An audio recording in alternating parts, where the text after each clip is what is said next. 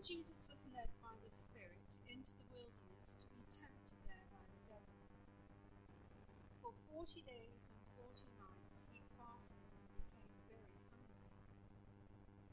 During that time the devil came and said to him, "If you are the Son of God, tell these stones to become loaves of bread." But Jesus told him, "No, the Scriptures say, people do not live by bread alone, but by every word that comes from the mouth of God." Then the devil took him to the holy city, Jerusalem, to the highest point of the temple, and said, "If you are the Son of God, jump off. For the Scriptures say, he will order his angels to protect you, and they will hold you up with their hands, so you won't even hurt your foot on a stone." Jesus responded, "The Scriptures also say, you must not test the Lord your God." Next, the devil took him to the peak of a very high mountain and showed him all the kingdoms of the world and their glory. "I will give it all to you," he said, "if you will kneel down and worship me."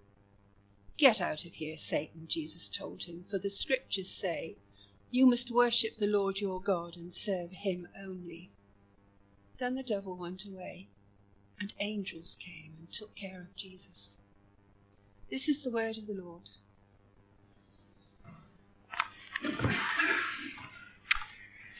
Thanks, Ruth. I wonder if any of you have been to see this one, The Greatest Showman.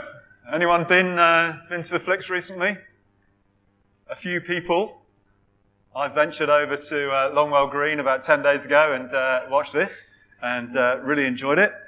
It's a film that documents the life of the great American visionary P.T. Barnum, best known for his freak shows and his travelling circus.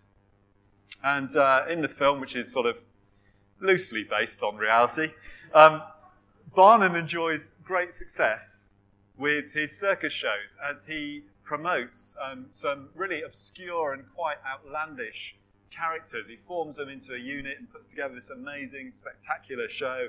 And so you've got characters like the bearded lady, you've got trapeze artists, you've got Siamese twins, you've got dwarfs and you've got giants, you've got the three-legged men, all those sorts of things. You get the idea.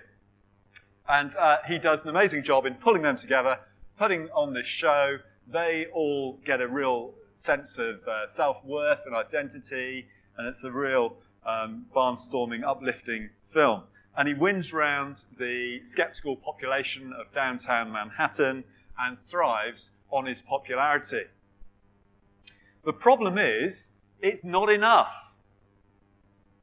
He wants more. Despite all that he has achieved, he wants more. And he neglects his troupe of performers. He leaves them behind as he sets off on a US tour with his new protege, the opera singer, Jenny Lind. And whilst all goes well at first, she tries to seduce him and manages a stage kiss with all the press present, which ends up on the front page of all of the newspapers, which get back to his wife and, as you can imagine, cause all sorts of problems. Why do I tell that story? Because it's an example of what temptation can be like. Never quite being satisfied, always wanting more. Despite all he had achieved, P.T. Barnum felt that it wasn't enough. Despite the purpose and the joy that he'd brought to so many, it wasn't enough. Let's take a different angle. Now, I think most of you know, I'm no scientist. I hope we haven't got too many scientists in the room. You'll correct me afterwards if I get any of this wrong.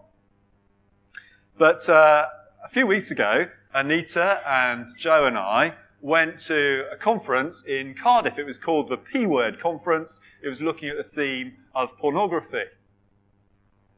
And we were there with church leaders from all over the west of England and South Wales. And one of the speakers was helping us to understand how people get addicted to pornography, but also to substances, alcohol, video games, whatever it might be. And thinking about the chemical dopamine. I'll keep it very simple because that's the kind of guy I am. Dopamine in the brain is the chemical responsible for motivation. It makes us want to do things which are pleasurable. And it drives us to seek those things out. It makes us crave. And it's a difficult chemical to satisfy because the more we get, the more we want. There's an interplay between the chemical and the receptors in the brain.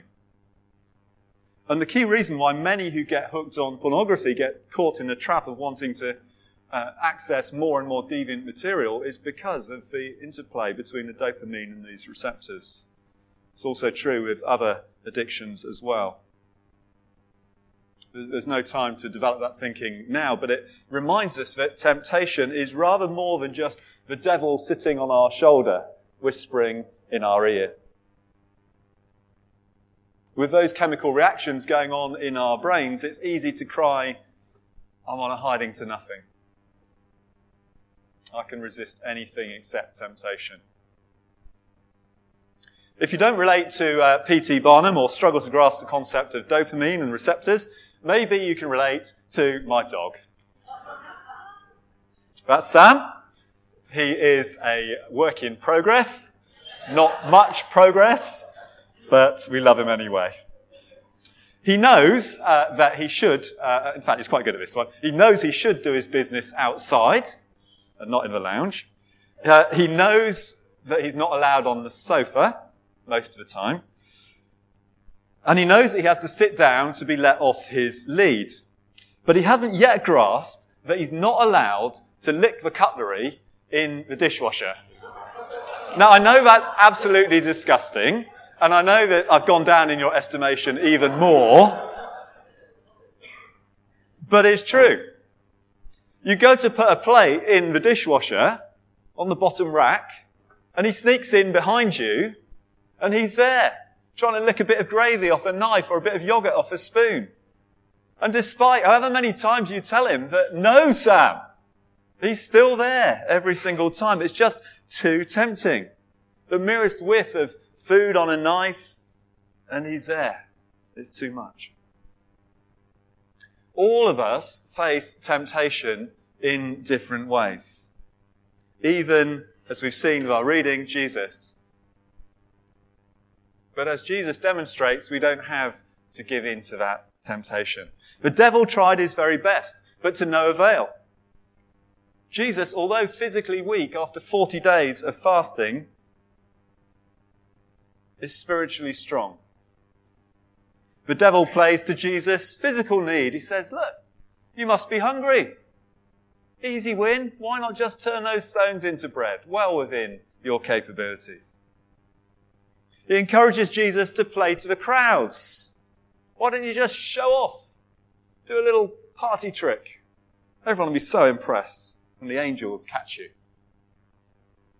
He makes false promises about his own power and authority, claiming that all the nations of the world are his to give away. But Jesus resists these temptations. And as we reflect on the way in which Jesus dealt with these temptations, I think there are at least three takeaways for us. The first one, if we are to resist temptation, we need to find our security in the one who truly satisfies. Jesus didn't need to prove himself to anyone. He was God's Son, after all, totally secure in his relationship with his Father. There was no need to show off to the crowds. There was no need to perform all sorts of amazing gimmicks, drawing attention to himself. He knew that he was loved as he was. He just heard, just before he went into the wilderness, the affirming words of the Father at his baptism. This is my Son, whom I love. With him I am well pleased. Those of you who were here last Sunday will remember the words, very similar words, during the Transfiguration when Jesus is there with Peter, James and John, and Elijah and Moses come and join them. And a voice is heard from heaven, this is my Son, whom I love. Listen to him. Similar words. But we too are loved by God. We are sons and daughters of the living God. That's good news. Our security, therefore, must be in him. We don't need to impress others. We don't need a better car, a bigger house, a more impressive CV, more Facebook friends, or whatever it might be. He loves you. One of the midweek series we did with the lads' house group a couple of years ago now was based on a book by John Ortberg, and it spoke, or the video spoke each week, about the need for us to become you-ier, more like the people God had made us to be, more you-y. We need to find our security in God. We also need to immerse ourselves in God's word. Did you notice when temptation came Jesus' way, he was quick to respond with words of Scripture? He'd spent time studying the books of the law, the Psalms, the prophets. He'd not just skim-read it, he knew it. Scripture is such a powerful weapon.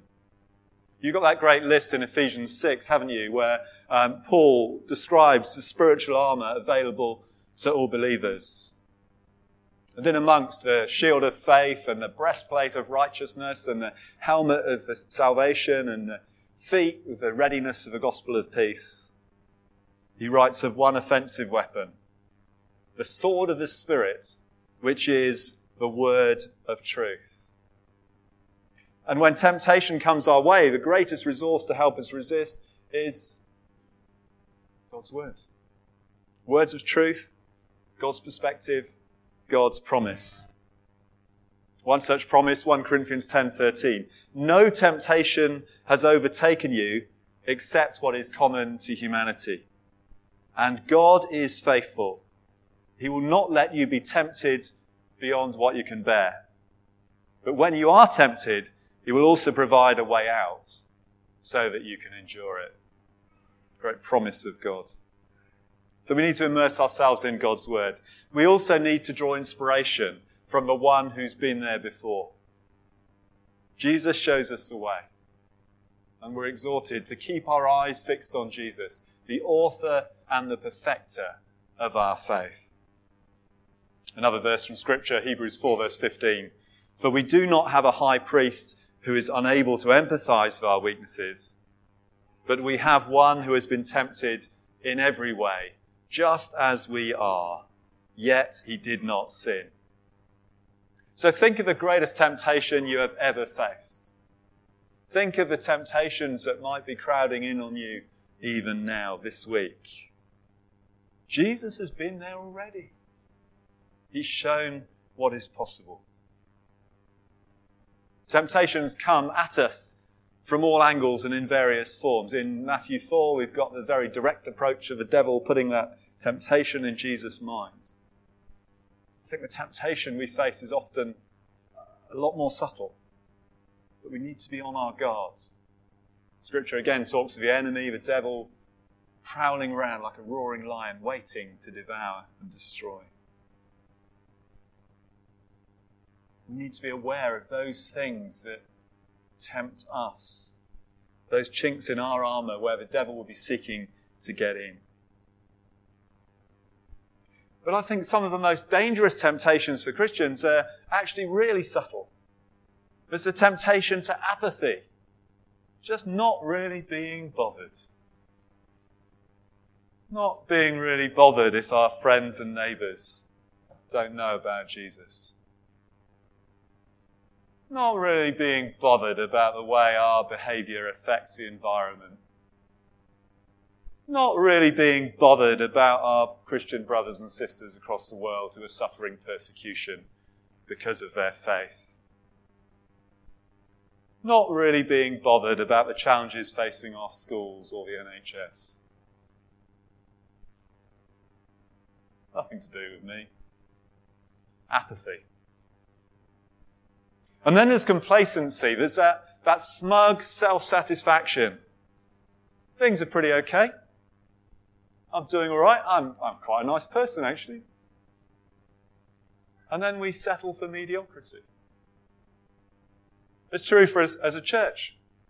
We can say, well, this morning as we came in, there was barely a seat.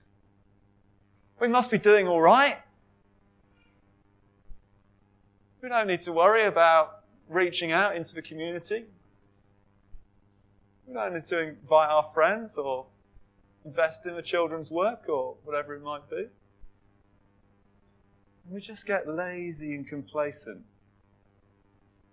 And then there's self-sufficiency. I can get by on my own. I'm competent at my work. I think I'm a pretty good dad or a pretty good grandmother. I've got plenty of common sense. I've proved that so far in my life. I'll just find my own way. God's given me a brain, so I'll use it.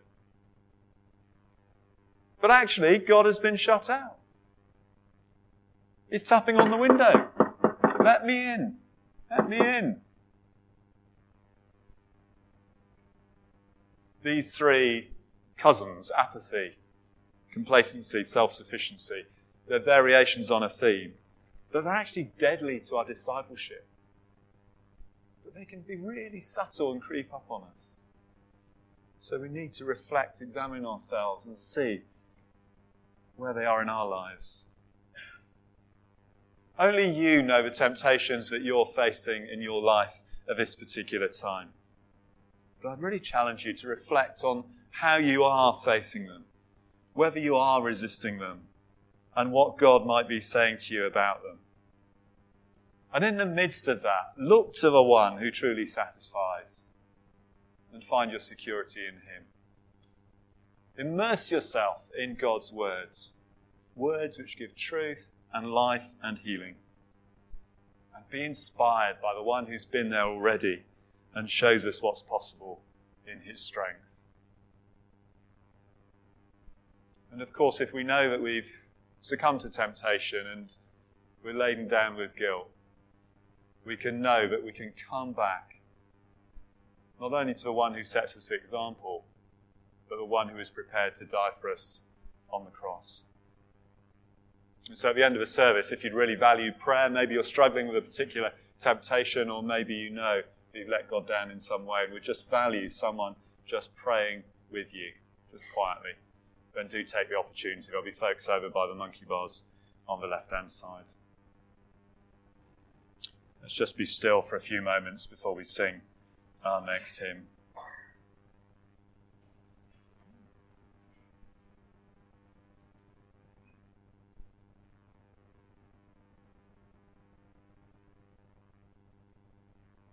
Just a reminder of those two verses from 1 Corinthians and Hebrews again. No temptation has overtaken you except what is common to humanity. And God is faithful. He will not let you be tempted beyond what you can bear. So when you are tempted, He will also provide a way out so that you can endure it. We do not have a high priest who is unable to empathize with our weaknesses, but we have one who has been tempted in every way, just as we are, yet he did not sin. Thank you, Lord, for those words of reassurance, those words of hope. Strengthen us, Lord, to resist the enemy and to stand strong for you. In Jesus' name.